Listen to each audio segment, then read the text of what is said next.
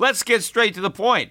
You want to grow your portfolio to deal with the rising cost of inflation, to pay off your debt or your mortgage, pretty much anything standing in the way of you and financial freedom, right? Well, with Yahoo Finance, you can get access to the news, data, and tools that you need in order to help you reach that financial freedom. And when it comes to your financial future, you think you've done it all. You've saved, you've researched, you've invested all that you can. And now you need to take those investments to the next level by using what every financial great uses. Yahoo Finance. For more than 25 years, Yahoo Finance has been the brand behind every great investor. They're the #1 finance destination, producing a holistic look at the financial news cycle, including breaking news, original perspectives, analyst ratings, independent research, customizable charts, and so much more. For comprehensive financial news and analysis, visit the brand behind every great investor, yahoofinance.com, the #1 financial destination. That's yahoofinance.com. The Peter Schiff Show. I'd like to thank Indeed for supporting my podcast. Indeed is the job site that makes hiring as easy as 1, 2, 3. That's post, screen, and interview all on Indeed. If you're hiring, then you need Indeed. Get started with a free $75 sponsored job credit to upgrade your job post at Indeed.com/Peter. Offer valid through September 30th. Terms and conditions apply. Well, I don't want anyone to accuse me of ignoring Bitcoin when it rallies, because it had a face-ripping rally, began on Sunday, continued into Monday. In fact, just before I started to record the podcast, Bitcoin had retaken the 40,000 level. I think the high was around 40,500 and change, although now that I've got the recording underway, we've sold back down below. In fact, we're back below 39,000, but still a hell of a rally when you realize that we were below 30,000 last week. In fact, I think we went into the weekend at around 34,000. So we got a big rally. Is there any real fundamental catalyst for it? I don't think so. I mean, people are talking about maybe Elon Musk is going to announce that Tesla is going to start accepting Bitcoin again for Teslas, even though when they were accepting Bitcoin for Teslas, nobody was actually buying any Teslas with Bitcoin. And even if they decide they're going to accept Bitcoin, they're not going to be selling any Teslas for Bitcoin. It's all a bunch of nothing. It's all hype to try to prop up the market, but that's part of the rumor. There was some rumor that Amazon was looking to hire somebody to work on, their digital strategy or cryptocurrency, and maybe Amazon is going to start taking Bitcoin. I don't think there's any fundamental reason for the rally. To me, it's all technical. I think there were a lot of shorts that were looking at this big head and shoulders top forming that I had been talking about. They probably jumped the gun a little bit, assumed it was going to break down, got short, got trapped, light volume over the weekend. They got squeezed. I think that's all this is a big short squeeze. And you got to remember that just the way bull markets climb a wall of worry, bear markets slide a slope of hope. And it's these face-ripping, short-covering rallies that create that hope. You always get some of the biggest rallies in bear markets, just like you get some of the biggest crashes in bull markets. That scares out the weak longs. Well, big rallies in bear market scares out the weak shorts, and it suckers in some more buyers. But more importantly, it creates the hope that the market has bottomed out. And so it keeps a lot of people on board who might otherwise throw in the towel and sell when you get these rallies, and all of a sudden you start talking about the moon again, and people start thinking about how quickly Bitcoin can rally, and they're convinced that we're at a bottom. It keeps a lot of people on board. It's kind of like boiling the frog, right? You don't turn all the heat up too quickly because the frog will jump out of the pot. So you want to turn it up slowly so he stays in there and cooks. And that's basically what the market is doing with the hodlers. It's making sure that they don't jump out of the pot, that they stay in there and they get cooked to death as the market continues to grind to new lows, which is what I expect to happen. But, I really don't want to talk about the stuff that's going up today. I want to talk about some of the stocks that are going way down. And these are the Chinese educational companies, for-profit companies that provide tutoring in China to students. And, they trade in Hong Kong, but also there are a few of them here that have ADRs. One of them, Gaotu Technidu Inc., symbol is GOTU. That stock down about 29% on the day to $2.50. 52-week high, $149. So $149 down to $2.50. Obviously, the news started to break earlier than over the weekend that China was cracking down on these companies. Look at New Oriental Education and Technology, down 34% today, $1.94. 52-week high, $19.97. So again, down 90% from its high on that one. Another stock, Tal Educational Group, down 27% today, closed at $4.40. 52-week high over $90, $90.96. So the stock down like 95%. I mean, maybe it's going down 100%. Maybe all these companies are going bankrupt because basically the Chinese government is outlawing their business model. And their business model is tutoring students, helping Chinese students get smarter, be better educated, so that they're more productive workers. Why on earth would the Chinese government be outlawing such a noble business as educating young people? Well, the reason I want to talk about it is as another example of all of the stupid things that governments do, right? Even governments like the Chinese, where the Chinese officials don't have to get elected. And so you would think, gee, they don't have to do stupid things because they don't have to get people to vote for them. Maybe they could do smart things. And in many cases, they do. And I think American politicians do even more dumb things than the Chinese. But Chinese government is not immune. Even though they don't have to go to the polls, they still do a lot of stupid things because they do want the public to support them. They do want the people to believe that the government is doing what's in their best interest. And I think, a lot of these Chinese government officials may actually believe this nonsense. I mean, there are a lot of people who believe foolish things. I mean, in America, maybe we call them Democrats. But in China, they're just a communist party, although they're not really communist anymore, although they're certainly acting like it when it comes to this law, which highlights, again, the risks involved of investing in mainland China. I mean, I've had some bad experiences myself investing in mainland China. I've had some good experiences as well. So I've had some huge home runs investing in China, but I've also completely struck out and had companies that went under. And this is another example. Now, fortunately, I dodged this bullet. I didn't have any of my own money, nor did I have any client money invested in any of these Chinese education stocks. But it is an example of the political risk that comes with investing in China. Now, there's political risk investing everywhere. I think there's a lot of political risk in the United States that is being dramatically underestimated by investors. So investors seem to understand that political risk goes with the territory when it comes to China. And a lot of Chinese stocks trade at significant discounts because investors are discounting that risk. But they completely ignore that risk when it comes to U.S. stocks, even though if you look at the way the political winds are blowing in this country, the political risk is getting greater and greater that the U.S. government is going to come after American companies, in a similar way that the Chinese government is coming after these companies. But what is their logic? Like, why is the Chinese government doing this? And this is what I have read on the topic.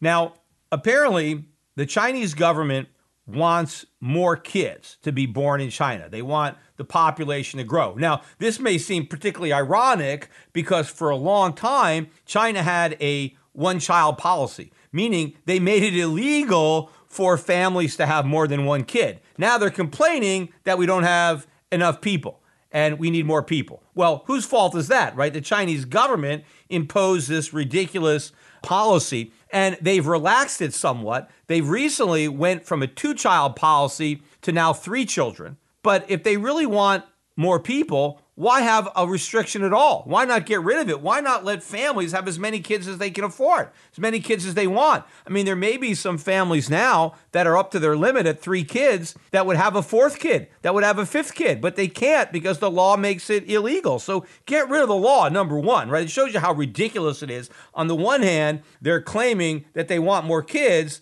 to be born. On the other hand, they have a law limiting the number of kids that are allowed to be born, right? Now, of course, we do the same thing here. I mean, we have contradictory policies. I mean, we spend a lot of money trying to encourage people not to smoke, and then we spend a lot of money subsidizing tobacco farmers to grow tobacco, right? So there's a lot of mutually contradictory policies that the U.S. government pursues. So it's not just China that does stuff like this. This is something that governments all around the world do. Their left hand has no idea what their right hand is doing. But the rationale now is that the Chinese government thinks that one of the reasons that families are not having more kids, apart from, their own restrictions on the number they can have, is that it's expensive to raise kids, and that the cost of raising kids is going up. And because the cost of raising kids is going up, families are choosing to have fewer kids because it's too expensive to raise them,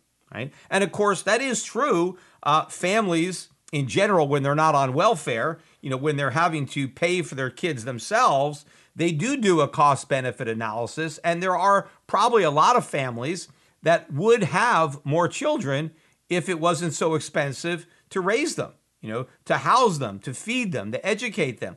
All of these factors are considered when people decide how large a family to have. Now, there are other factors other than cost, but cost certainly is a factor, particularly if you're of a limited income. I mean, I guess if you're very, very rich, then it doesn't matter what the cost is. You have other factors that might cause you to have fewer children, but cost wouldn't be one. But if you're middle class, upper middle class, certainly cost is a significant issue when deciding on the number of children that you're going to have. So the Chinese government is saying, okay, it costs a lot of money to raise children, and therefore not as many people are having as many children. So the solution is we need to lower the cost of raising children. And their brilliant idea to lower the cost of raising children is to make it illegal for these companies to sell tutoring services, educational services for a profit.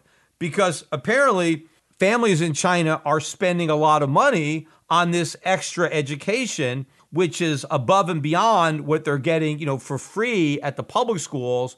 Families are paying extra to give their kids an advantage by taking additional coursework, and they're paying money for it. And so the Chinese government is saying, hey, why don't we just outlaw these companies or make it illegal for these companies to offer educational services at a profit, and that will mean that the cost will come down, because the only reason they're so expensive is because you've got these greedy business people trying to make a profit. And so the profits are gouging the customers. And if we could just take the profit out, then the cost will come down, and then it won't be as expensive to have kids because you won't have to pay these huge bills to educate them at for-profit companies. And so people will have more kids because the cost of education will come down, which is absurd on its face. Because profits don't make things expensive. Profits are what keeps things cheap. It's what makes things more affordable. It is the pursuit of private profit that keeps a lid on prices, because companies compete with one another. They're trying to sell their services. There are a lot of these companies in China that are selling these educational services, and they are in competition with one another. And obviously, when you're competing on two things. You're competing on quality, and you're competing on price.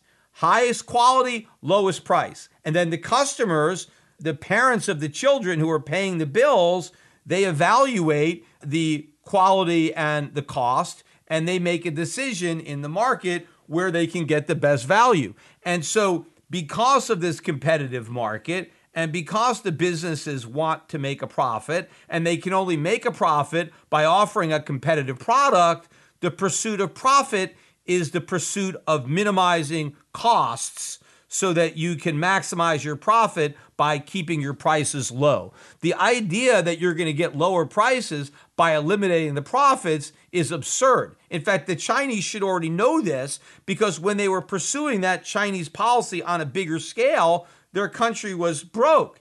It wasn't until they abandoned that failed ideology that profits are bad, that profits are evil, that the country started to prosper. I mean, you might as well say, oh, food is really expensive because we have all these farmers trying to make a profit. Why don't we outlaw for-profit farming? The only farms should be government farms where they don't have to make a profit, because after all, we don't want eating to be really expensive. After all, part of the cost of raising your kids is feeding them. And clearly, if we have all these for-profit companies, they're going to gouge us so much, eating is going to be real expensive. So let's nationalize all the farms, nationalize all the grocery stores. Let's have the government supply all the food, get rid of all the profits, and therefore eating will be really cheap. Except we know from experience that when you do that, eating isn't cheap, eating is rare. There's nothing to eat. You're starving. You're waiting in long lines for bread. That's what happens when you take the profit out of agriculture. Well, the same thing is going to happen if you take the profit out of education. You're going to have a lower quality education at a higher cost. I mean, if the Chinese government really wants to help out Chinese families and make it easier for them to afford to raise their kids, what they need is to abandon their soft peg to the dollar, let interest rates go up so that they can earn higher yields on their savings, let the property bubble pop so that housing costs come down, let the value of the Chinese currency rise so that the cost of living goes down, so that more of what the Chinese produce can be consumed domestically rather than subsidize exports to the United States. There are a lot of constructive free market policies that would lower the cost of living and encourage Chinese families to have more children. The one thing that's not going to work is outlawing private education under some cockamamie theory that if you take the profits out, you're going to lower the costs and somehow improve the quality, when you're going to do the opposite. But I don't want to just beat up the Chinese, right? Because it's not like it's only China that does this. I mean, again, you would think they wouldn't do it as much because they don't have to stand for elections like we do in America.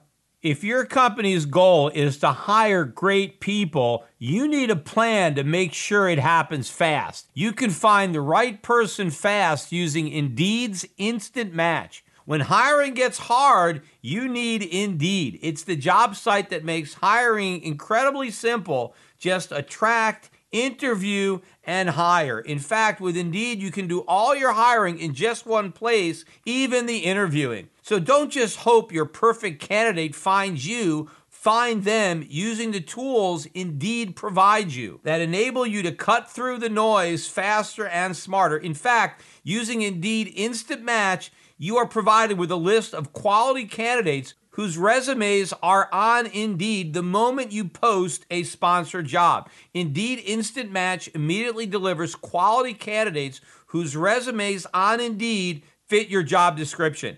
You can even invite potential applicants to apply right away. And according to Indeed data, candidates that you invite are 3 times more likely to apply to your job than those who see your job using search alone. Plus, with Instant Match, Indeed data shows 90% of employers get quality candidates from Indeed's resume database as soon as they sponsor a job post, according to Indeed data. According to Talent Nest, Indeed delivers 4 times more hires than all the other job sites combined. So join the more than 3 million businesses worldwide that already use Indeed to hire great talent fast. And you can get started right now with a $75 sponsored job credit to upgrade your job post at Indeed.com/Peter. Get a $75 credit at Indeed.com/Peter. That's Indeed.com/Peter. Offer valid through September 30th. Terms and conditions apply. One of the big problems in the United States is that our leaders are elected. And unfortunately, the way you get elected is by taking stances that are popular in order to win votes. See, there's an old saying about the road to hell being paved with good intentions. Well, the problem is when it comes to voters, they can see the pavement. The pavement is very obvious. It's the destination. It's where the road leads that is a lot less obvious. So in American politics, it's intentions that count. It's not the outcome. So if there's a program that is well-intentioned, you win votes by supporting it. You lose votes if you oppose it. Even if you oppose it because you argue that, yes, I understand the well-intentions, but here are the unintended consequences of these good intentions. The law is actually going to be harmful. That's not good politics because you're not going to win an election by taking the economic high road. You're going to win it by taking the economic low road, by appealing to emotion and by showing the voters that you're a good guy, right? Because voters like to vote for good people, and so good people support these well-intentioned laws, and so everybody wants to jump on board, and nobody has the guts to stand up against them. Such is the case with the Americans with Disability Act, which is a perfect example of this. And the reason I'm even talking about this particular act today is because President Biden tweeted out the fact that today happens to be the 31st anniversary of the passage of the Americans with Disability Act, which came out under a Republican president, right? George Bush Sr. Signed on to that bill. So it's not just Democrats that make this mistake. It's Republicans too. Everybody wants to be liked and everybody wants to vote for these bills that sound good and make the people who support them appear like they're good people, but nobody wants to really look at the damage that these laws are going to create. And certainly now, with the benefit of hindsight, if you didn't know 31 years ago how much harm this law was going to create, you certainly know now. So to the extent that there was an excuse back then, and there really wasn't, because anybody with a basic understanding of economics, I mean, I was very much opposed to this law when it was passed, and I was very upset at Bush for signing it and all the Republicans who proudly supported it. But even if you were too dumb to realize back then how harmful the law would be, you have mountains of evidence now that shows just how harmful it is, yet there are no calls from anybody to repeal the law, again, because repealing it, even though it's the right thing to do economically, is bad politics because it makes the people who want to appeal it look bad. Oh, you don't care about the disabled, right? You're a bad person. How could you say that you're not in favor of a law that helps the disabled without putting any of this into context? Because sure, I will acknowledge that there are some benefits for people who are disabled. Now, there also are a lot of negatives for the people who are disabled. It's harder for the disabled to recognize those negatives. I'm going to point them out, but they're there. But yes, there are benefits from this law that are easy to see for the people who specifically benefit from it, who are disabled. And now businesses around the country are required legally to accommodate these disabilities. But there's always a cost-benefit analysis. And what you have to look at are the costs to society. And of course, the disabled are part of society. So when they're wearing that hat, the costs to society of providing this benefit far outweigh the value of the benefit, meaning the added economic benefit to the disabled is tiny compared to the enormity of the cost that society has to bear in order to provide this benefit. And we do not have an unlimited amount of resources. So we have to look at the laws in totality and decide if the benefits to the few outweigh the cost to the many. And when it comes to the Disability Act, it clearly does not. Now, even before I get into the horrible economic outcomes of this law, I just want to touch briefly on the unconstitutionality of the law itself, because clearly there's nothing in the Constitution. You can look at Article 1, Section 8. I've read that article in its entirety on previous podcasts where I've talked about the Constitution, particularly some of my 4th of July episodes. But there's nothing in the Constitution that empowers the U.S. government to pass laws to compel private businesses to accommodate people with disabilities. Now, you can argue that, well, if the states wanted to pass such laws, there's nothing in the U.S. Constitution that prohibits it. And that is true. I would agree. You would have to look to each state's individual constitution to see what limitations a state may have imposed on its government. But clearly, there is nothing in the Constitution that would limit a state or local government from imposing these type of requirements. But there is nothing in the U.S. Constitution that authorizes the federal government to blanketly impose these requirements on everybody all over the country. Now, of course, the courts would disagree with me, and they would say, well, the Constitution has a commerce clause, and the U.S. government has the right to regulate interstate commerce. Therefore, they can have the Americans with Disability Act. But that is pure nonsense. I've talked about that on this podcast as well. The Commerce Clause gives the United States government the right to regulate interstate commerce. What it does not do is give them the right to regulate businesses that engage in commerce. But unfortunately, in rewriting the Constitution under the guise of interpretation, the Supreme Court has actually taken that position that by giving the federal government the right to regulate commerce, they also gave them the right to regulate companies that are engaged in commerce. And then other court rulings have expanded that.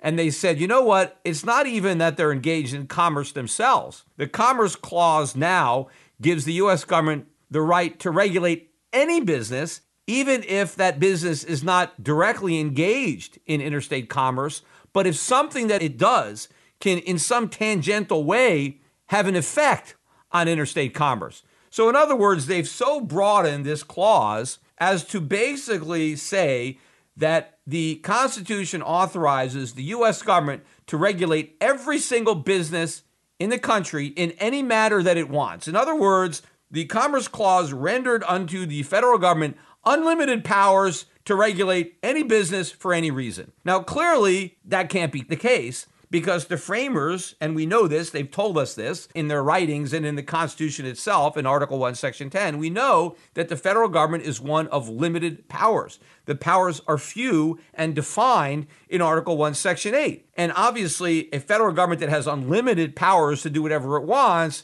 can't be said to have powers that are few and defined. So the whole thing is completely unconstitutional, but I don't want to make the podcast too much about the legality. Nor even do I want to talk so much about the morality of it. I mean, certainly it is immoral for the government to impose these requirements. It is a violation of individual liberty, individual freedom for the U.S. government to force an American who happens to open up a business, let's say a restaurant, to tell that restaurateur, you have to cater to people with disabilities and you need to make these expensive modifications to your business in order to cater to this particular group of customers, even if that's not something that you want to do. I don't think that that is what happens in a free country. People are free to set up businesses and to cater to whatever clientele they want. And people cannot force other Americans to engage in commerce with them if that's not something that they want to do, or to engage in commerce in a particular way. A business owner should have the right to operate a business the way he sees fit, and then potential customers could decide on their own whether or not that's a business that they want to patronize. And if they do, fine. And if they don't go.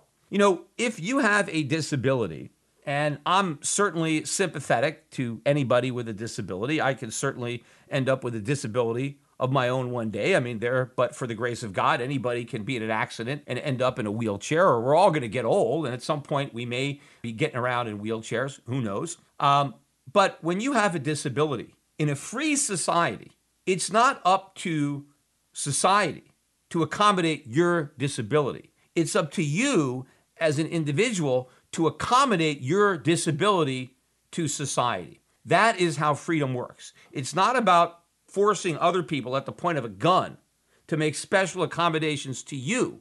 You just figure out how best to work your disability to accommodate everybody else. I'll give you a perfect example before I even get into the disabilities that are protected under law, because there are a lot of people that call them a disability or whatever. They have something that's different, and they have to accommodate their actions to society.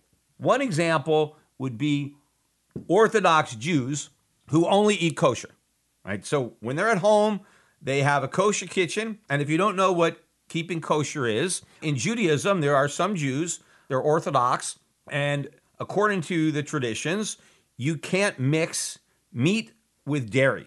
And so you have to wait a certain number of hours between eating meat and eating dairy. And in fact, you have to prepare the food. You have to use different pots. You have to use different sets of dishes. Even though you wash the dishes, you can't eat your meat off of the same plates that you eat your dairy, right? So you have to have two sets of dishes. It's complicated to have a kosher kitchen, but, people who are kosher make these accommodations. But obviously, if you're kosher, you have a hard time going out to a restaurant because, you can't expect all the restaurants to be kosher just in case you happen to go in, because there's only a small percentage of the population that's Jewish, number one, but then there's only a small percentage of Jews that are kosher. I mean, I'm Jewish, but I don't keep kosher, and most Jews don't. So you've got a real small segment, a minority of people that are kosher. Now, they're not going to the government and they're saying, hey, we want every restaurant in the United States to keep kosher, because it's not fair. I mean, we should have the same rights as every other American. We shouldn't have to limit our restaurant going to just those few restaurants that happen to be kosher. We should be able to go to any restaurant we want in the country and demand that they provide us with kosher meals. Now, people would say that's ridiculous. We're not going to do that. But it's the same thing, right? And why don't we demand that all restaurants keep kosher? Because it would be very expensive for all these restaurants to be kosher, especially if hardly any of their customers are keeping kosher themselves. I mean, most people couldn't give a damn whether the restaurant is kosher or not. So we can't force every single restaurant at massive expense. Now, would it be nice if the Jews who are kosher didn't have to do any research before they went out and, go on the internet and see which restaurants in their neighborhood are kosher and then just dine at those restaurants? Wouldn't it be great if they could just go to any restaurant they wanted and it would be kosher? Oh, sure, yeah, life would be great. But you know what? We have to make choices. We have to limit resources. And it's the responsibility of the people who are kosher to just do a little homework and find the restaurants that are kosher. Now, will there be restaurants that are kosher? Sure, there'll be some. Most of them won't be. But then there's a market. So those Jews who do keep kosher, yes, they're not going to get to go to, maybe there's 100 restaurants in town and maybe only one or two of them are kosher. And yes, so that's where they're going to have to eat. But that's where it's viable, because now the business owner there who is making these investments has the ability to get a return on that investment, because he's going to get the business of all the Jews who are keeping kosher, because they're all going to this one restaurant. If you had like 100 restaurants in the town and there was a law that required all 100 restaurants to have kosher kitchens, even though maybe there's only 10 Jews, there's no way any of these restaurants are going to be able to break even on their investments, because they're splitting up the market. There's not enough people for all these restaurants. But if only one restaurant or two restaurants made the investment and then they got all the business, they may be able to come out ahead financially. And of course, society, you're not squandering all of these resources. Now, I know some people are going to say, well, Peter, it's not a perfect example because people choose to be kosher, right? People don't choose a disability. I mean, you're stuck with it. So people, could choose not to be kosher. Well, a lot of people who are kosher would say that it's not a choice. I mean, this is the commandments of God. They're doing what the Lord tells them to do. They don't have a choice in the matter. They've got to do what the Lord tells them. So in a way, it's not a choice. I mean, a lot of people who are kosher would probably prefer not to be. I mean, it's a hassle, but they feel that they have to do this in order to honor their religion. So in a way, it's not a choice. But here's an example of something that is not a choice. What about the person who is born with really large feet? Right? Let's say I've got a size 15 shoe. Is that a disability? I don't know, maybe not, but it's certainly a rarity, right? And it's not something that I have any control over. I'm just born, and genetics, that's the size of my foot. Now, I got a big foot. What is one of the drawbacks about having a really big foot? Well, it's going to be hard to find shoes, right? I mean, if I'm going to walk into a shoe store and I'm going to see a pair of shoes that I like, what are the odds they're going to have it in a size 15? Probably not very good. I mean, they may not even make it in a size 15. And if they do, what's the odds that any given store is going to stock a size 15 just on the rare chance that Bigfoot is going to walk into the store and want to try on a pair or even buy a pair, right? Probably not that high. I mean, if you have a size 9, you have a size 10, 8, whatever, yeah, you can pretty much go to any shoe store and they're going to have your size. If you've got a foot that's within the normal size of a male foot, businesses are going to invest in that inventory because they're probably going to sell it. Now, does that mean that people that have size 15 feet are just walking around barefoot because they can't buy shoes? No, of course not. Because there are some stores, these big and tall shops, that will stock that size. Why will they stock that size? Well, because they know the people who have these big feet can't just go to any shoe store. They got to go to these big and tall stores. And the big and tall stores advertise, hey, Sasquatch, you got a big foot? Come on in. I've got you covered. We've got all these size 15s. And so now all the people with these big feet, even though there's not that many of them, well, they all go to the same stores. And so now it works economically. Is it inconvenient for the guy that has big feet? Sure. Yeah, it's not fair. He'd probably rather have a size 10. But you know what? He's got size 15. Maybe there's some other benefits that come with those big feet, but one of them isn't shopping for shoes, so he's got to accommodate. Even a very big Democratic president, John F. Kennedy, one of his best quotes, life isn't fair. That's true. It's not fair, right? And so you just got to make do. You got to play the hand that you got dealt. And you got big feet, well, okay, you got to go online and you got to find the stores. In fact, with the internet now, it's even better for people with big feet. You just order the size 15s and they ship them to you. You try it on, you don't like it, you send it back. No big deal, right?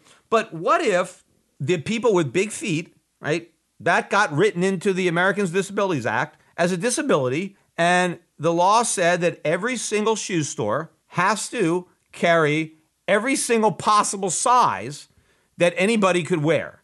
So in other words, if somebody is a size 15, every shoe store has to have every style in 15, maybe even 16. Maybe there's somebody that's got a size 16. I'm not really sure what the biggest foot is. Maybe I have to check the Guinness book. But whatever that is, if there's one guy that's got that big foot, every single shoe store in every American town has to have that size shoe just in case that guy with this ginormous foot happens to walk into that store. You better be prepared with that size 15. How much would that cost? Think about it. All these shoe stores would now have to order all these massive shoes that they're never going to sell because the odds of that really big-footed guy coming to that one store are pretty slim, right? When you talk about every single shoe store in the entire country, I mean, there are certainly little towns where, you probably know there's not a single person in this town that's got a size 15, but I have to stock them anyway because maybe somebody will take a vacation in this town and want to go shopping for shoes, and that person's going to have a size 15 shoe, so I have got to stock all these size 15s. So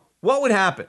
The shoe store would now have to raise prices on all of the other shoes, the size 9s and the size 10s, right? They'd have to raise the price on the shoes that they are selling to make up for the cost of inventorying all these shoes that nobody is buying, right? This is the idiocy of it. So again, nobody is going to say, yes, Peter, let's require all the shoe stores to accommodate this disability, right? Because obviously it's too expensive, even though the person who's got a size 15 shoe was born with that malady, born with that disability. We're still saying it's up to that person to accommodate it. He doesn't have the right to demand every shoe store stock size 15. He needs to go and do research and just go to the shoe stores that have size 15. Well, why should it be any different for people in wheelchairs, right?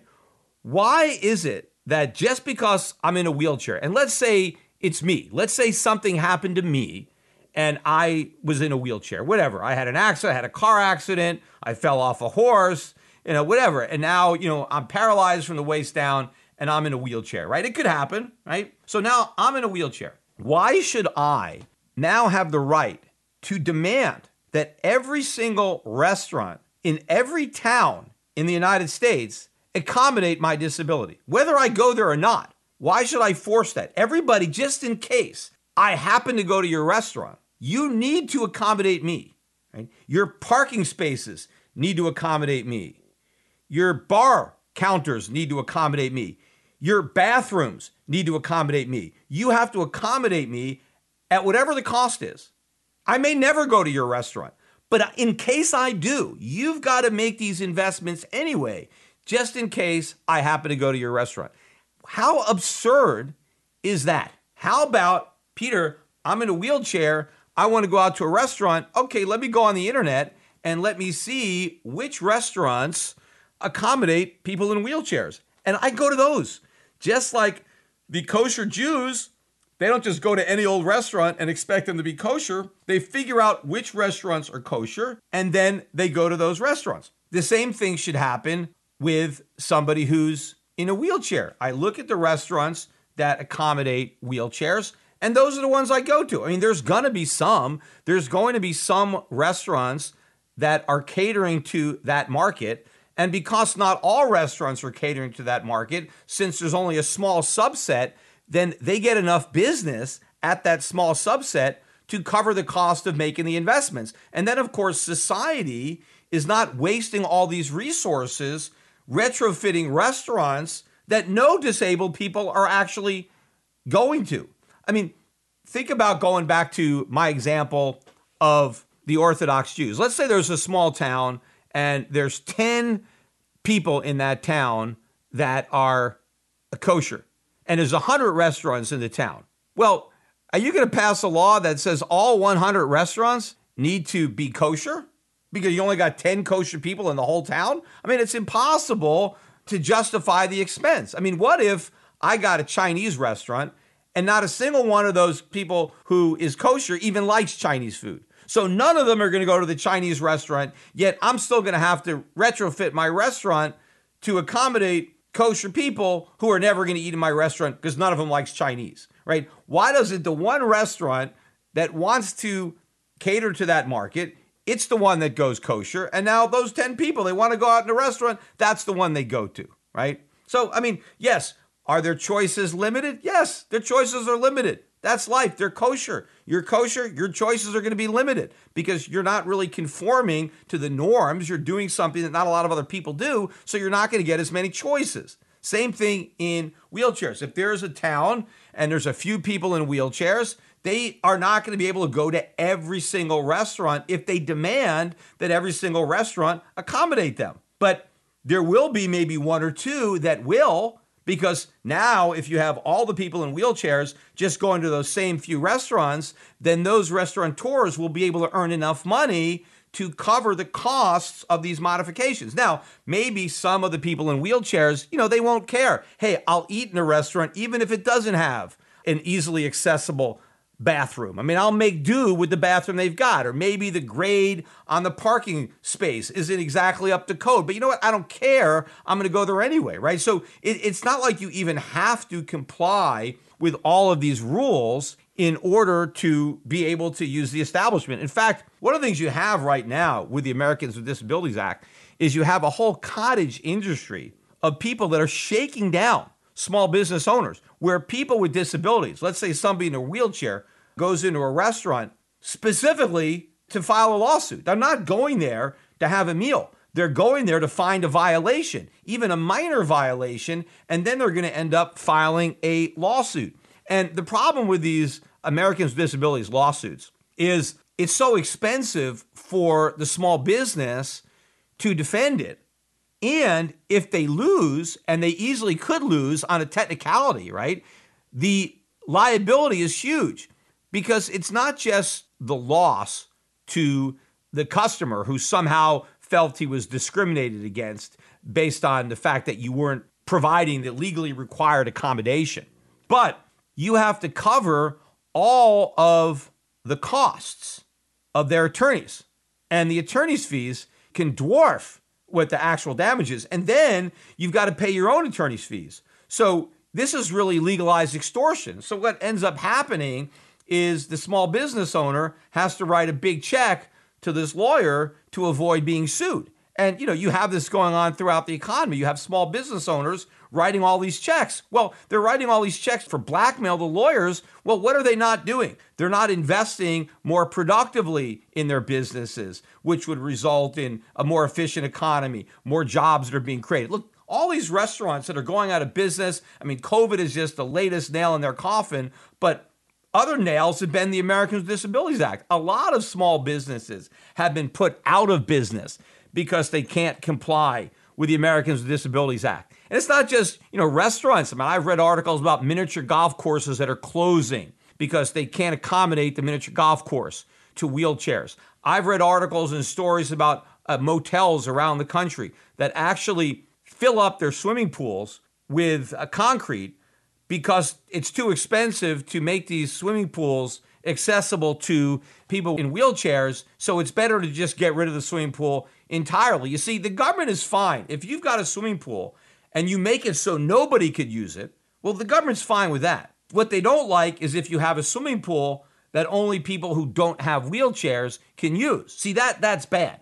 So you either have to make it available to everybody or you have to make it available to nobody, which is so ridiculous because most people in wheelchairs, when they check into a motel, they probably have no intention of actually using the swimming pool. In fact, most people who are going to these motels don't use the swimming pool. You know who uses swimming pools? The little kids. That's who uses the swimming pools. Most adults in your typical motel, even if it has a pool, they don't use it, right? But if you are in a wheelchair and the ability to take a swim in the motel, if that's so important to you, then go online, find the motel that has a swimming pool that is accessible to wheelchairs, and that's the one you check into. You can't expect every single motel in every little town to have a swimming pool just in case you decide that you want to stay there and that you want to go for a swim. It just doesn't work that way. And in fact, I talked to one guy that operated one of these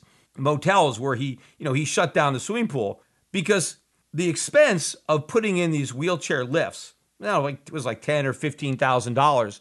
But the other problem was when you put these things in and the kids are in the pool, the kids ended up playing on them, like climbing on them, diving off of them, and then they would have accidents. And they don't have lifeguards in these pools. And so their insurance rates were going up because the kids were using these wheelchair things like jungle gyms. And so the only thing they could do is like, hey, look, we can't even have a swimming pool. Let's just shut the whole thing down because we really can't afford this accommodation. But how difficult would it be for people in wheelchairs who want to go for a swim to do a little research? I mean, sure, is it inconvenient? Yes, but you know what? Life isn't fair. You've got to deal with these inconveniences because it's too expensive for society to accommodate you. You've got to accommodate society. A lot of people, too, will say, well, yeah, businesses should have to make these accommodations. Okay, well, what about everybody? Why shouldn't everybody have to have a swimming pool that is accessible to the handicap? After all, what if, you're having a party at your house? And what if somebody in a wheelchair wants to come to your party and then they want to take a swim in your pool, right? I mean, you better have a $10,000 machine at your pool to accommodate him. What about all your bathrooms, right? You better have wheelchair accessible bathrooms, and not just one. You better make every single bathroom in your house wheelchair accessible. After all, your wheelchair bound guest, he shouldn't have to just use whatever bathroom you chose to accommodate with wheelchair access. I mean, because after all, the people who aren't in wheelchairs, well, they're not confined to just one bathroom. They could use any bathroom. So you should have the same right. You should be able to demand that every single house, every bathroom accommodate your wheelchair so you have freedom to choose which bathroom you want to use. You're not just stuck using the one bathroom that the owner of the house happened to decide was where he was going to make his modifications. And of course, everybody would say, no, we're not going to require private people to make these accommodations, just businesses. Well, what are businesses? They're just private individuals who start businesses. It's the smaller businesses that are the most burdened by these requirements. They're the ones that are getting shaken down by these frivolous lawsuits. Look, a friend of mine owns a lot of real estate, and he was sued along with the Starbucks restaurant that he was renting to. And the reason for this lawsuit is somebody came into this Starbucks restaurant and the individual was hard of hearing. And in the Starbucks restaurant, they're playing music, right? Just background music. So when you're there, you're ordering your coffee, you got some music. But I mean, they're not a concert hall. They're selling coffee, right? So the music is secondary, right? It's there in the background, but you're there to buy a cup of coffee. Anyway, he goes in there and he asks the guy behind the counter if he has this special hearing aid that he can wear while he's standing online and ordering his coffee so that he can hear the music like all the other people who, don't have this disability. And apparently the Starbucks did not have that piece of equipment readily available. And so this individual had to order his coffee without being able to enjoy all of the music that was playing in the background. Then the guy filed a lawsuit against the Starbucks and my friend for being the landlord that owning the building that Starbucks was renting. And so they're both getting sued for violating the Americans with Disabilities Act because they didn't have this hearing aid, which is ridiculous. Look, if you are hard of hearing, then buy yourself a hearing aid and then take that hearing aid around with you. You can't expect every single business to have a pair of, these hearing aids in case you decide to go in. You carry it around. You just buy one. Every single business is going to have to stockpile these things. I mean, does that apply to elevators? I'm sure it does. I mean, you go into an elevator, it's got music playing. So is every building that has an elevator, are they supposed to have some guy standing in front of that elevator with hearing aids to pass out just in case somebody wants to use the elevator is hearing impaired? I mean, how much extra is that going to cost? I mean, maybe if that's the case, they're just going to have to turn off all the background music. Now, hey, maybe that's not a big deal if, you can't hear Barry Manilow anymore when you're in an elevator.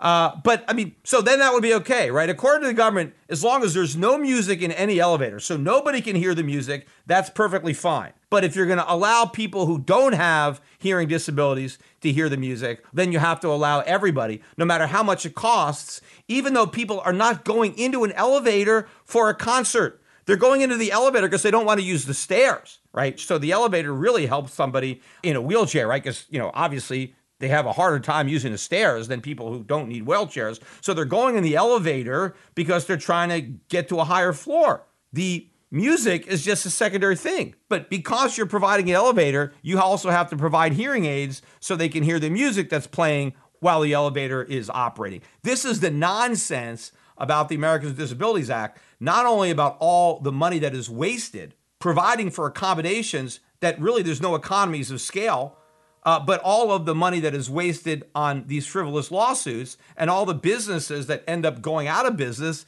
that wouldn't have gone out of business but for these lawsuits. Look, I always remember when I was a kid, I used to go to this park or this beach to take my dog. It was up in Malibu. And in order to get to the beach, you had to kind of scale down these rocks. And there wasn't even any steps, right? You really had to scale down these rocks. It wasn't easy to get down.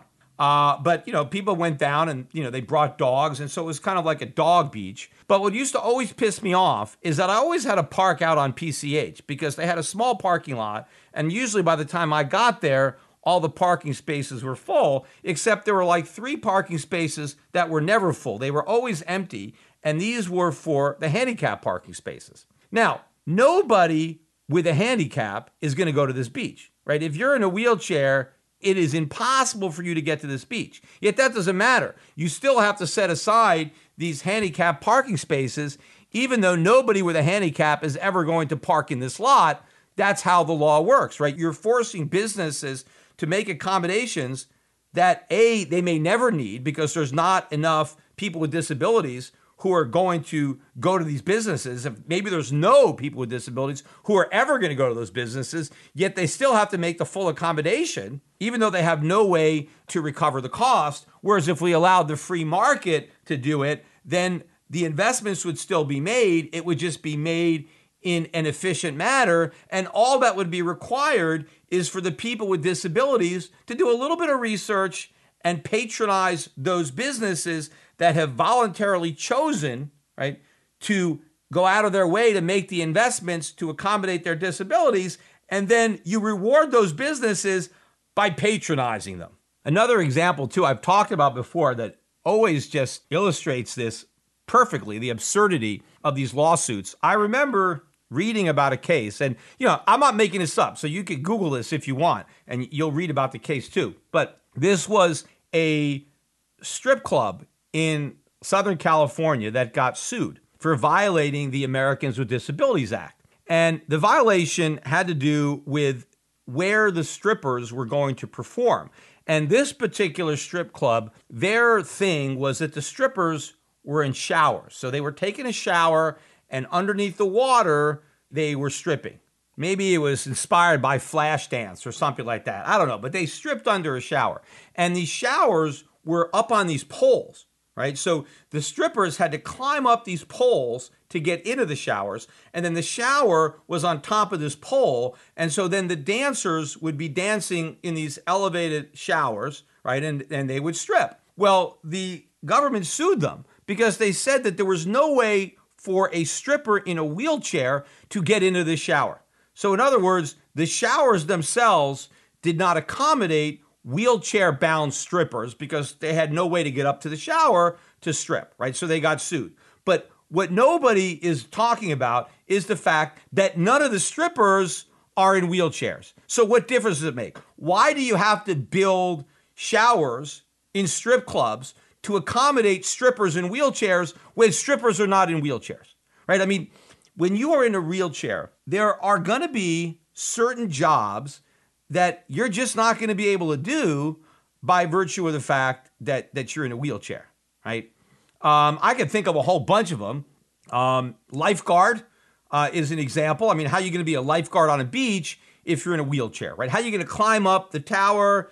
Even if they put a ramp up there and you can roll yourself up the tower, how are you going to get the wheelchair across the sand, right? Somebody is in the water, they're drowning, you roll down this ramp, but now your wheelchair is in the sand. How are you going to roll this thing through the sand to get to the beach and then pull yourself into the water to the point where you can finally swim? But even if you manage to save this drowning person before they drown, you still got to bring them back to the beach and drag them up and give them mouth to mouth. How are you going to do all that in a wheelchair? So, you're in a wheelchair, probably not going to be able to be a lifeguard. What about a fireman? I don't think fireman is a good job for someone in a wheelchair. I mean, how are you going to, climb up a ladder to rescue somebody from a burning building if you are in fact in a wheelchair, right? So clearly, firemen, they got to be able to walk. You can't do that job. You've got to, if you're in a wheelchair, you just have to accommodate yourself. There are certain jobs that you can do in a wheelchair, no problem. And there are certain jobs you can't, right? You're not going to be a professional football player. You're not going to quarterback in the NFL if you're in a wheelchair, right? I don't care. You could be a great arm. You could throw the ball, but, you're down in the wheelchair. You're not going to see over the line. You're not going to quarterback in the NFL. In fact, a lot of people who aren't in wheelchairs might want to quarterback in the NFL. Hey, I'd love to be an NFL quarterback. Ain't going to happen, right? You have to know your own physical limitations.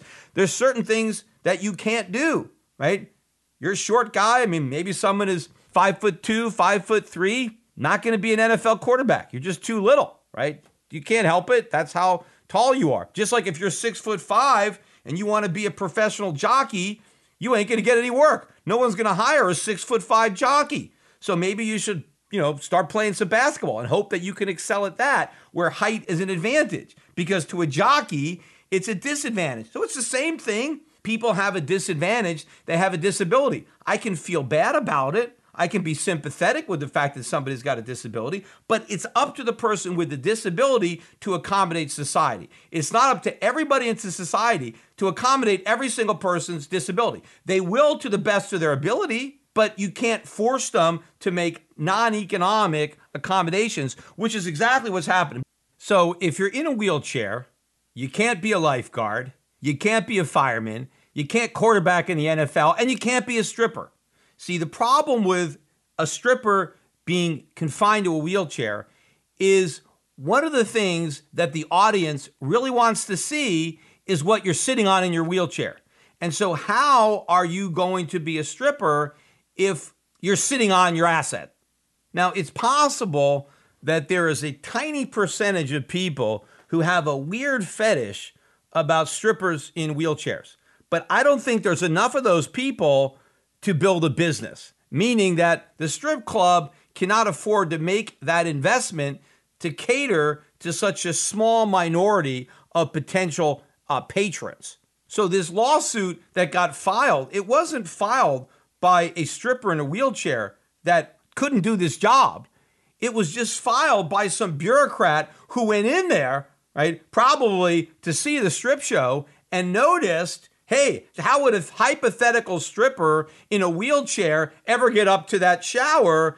Therefore, they're violating the Americans with Disabilities Act because they haven't made an accommodation that has no practical reason for being made because there are no strippers in wheelchairs. But, I have been talking about the Americans with Disabilities Act from the perspective of how it hurts society, right? Because it's obvious to the extent that every single restaurant, every single hotel, that doesn't go out of business, every miniature golf course that doesn't close up, right? The fact that all of these businesses have now been forced to accommodate people with disabilities, yes, it does make life a little bit better for those people with disabilities. Now, of course, it would be a lot cheaper if we just abolished the law and probably cut every disabled person maybe a $100,000 check per year and just gave them the money. They'd probably be a lot better off, and that would be a lot cheaper. And I'm not really sure what the cost is per disabled person. I haven't broken it down, but I'm sure it's a pretty big number, and everybody would be happier just giving the disabled a check than forcing the entire country to make all these unnecessary modifications and squander a lot of our scarce resources that could be used in other ways. But one way that the Americans with Disabilities Act actually hurts the disabled is in employment. And this is the biggest irony, because this is where it was expected to do the most good. It wasn't about forcing restaurants to have wheelchair accessible bathrooms. I mean, that was part of it. But what was the real motivating factor behind the bill was to require employers to accommodate disabled workers. And this is where the damage has been done to the disabled, because as a result of the Americans with Disabilities Act, the percentage of people with disabilities who are now employed is much lower than it was before the Americans with Disability Act. Why is that? Well, because the government made it a lot more expensive to hire people with disabilities, because the law required all sorts of expensive modifications when you hired somebody with a disability. But it wasn't just the cost of the modifications, but you also had legal exposure, liability from lawsuits if you hired somebody with a disability and your accommodation didn't quite cut it. Maybe it wasn't exactly up to code. You left something out. You were vulnerable to being sued by that employee and not only have to cover some damages to the employee, but to cover his legal bills, to cover your legal bills. And so when you make something much more expensive, right, hiring disabled people, businesses will respond by hiring fewer disabled people. Right now, some people might say, well, then they're discriminating and they can get sued for discriminating against the disabled. Well, that would be very hard to prove because there's not that many disabled people as a percentage of the population. So if I'm a small business owner and I only have maybe 5 employees, and if none of them happens to have a disability, you can't infer from that, oh, I'm discriminating just based on the fact that I have 5 able-bodied employees and none of them have disability. I mean, if you randomly grab 5 Americans, they're not going to have a disability. So you can't just look at that. Now, if I'm a big company and I got 10,000 workers and not a single one of those has a disability, then maybe you can argue that, oh, the numbers prove that I must be discriminating, because otherwise, what's the explanation for not having any disabled employees? But when you have such a small sample pool, the explanation is simple. Well, I just didn't have any qualified people with disabilities apply. Or maybe one applied, but I had a better application. Somebody was better qualified that didn't have a disability, and I hired that person. It wasn't the disability. It were other factors that went into it. And so you're not going to be able to prove discrimination, even if that is the reason. There are probably a lot of small employers that would have gone out of their way to accommodate somebody with a disability, just because in general, most of us do feel some compassion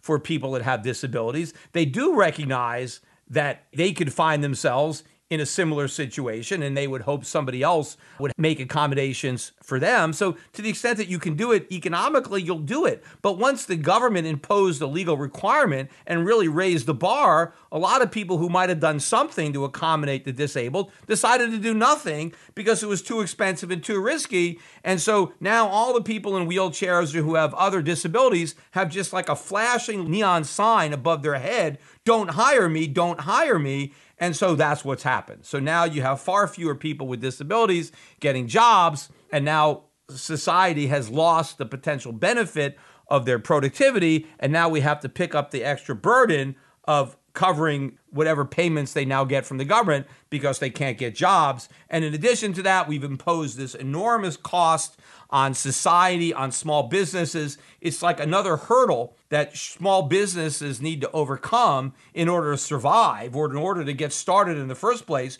You have to make these other investments, which in many cases are the difference between a profit and a loss. And there are a lot of businesses that simply don't exist because of the ADA, and a lot of other businesses that have higher cost structures, charge higher prices, and hire fewer people because of the ADA. What we need is to repeal this law, but it's never going to happen for the reasons I stated at the introduction to this topic, is that politically it's no good. Nobody wants to vote to hurt grandma in a wheelchair, right? Nobody wants to be the bad guy to repeal the ADA. Nobody wants to take the time that I just did to explain the harmful unintended consequences of this supposedly well-intentioned legislation.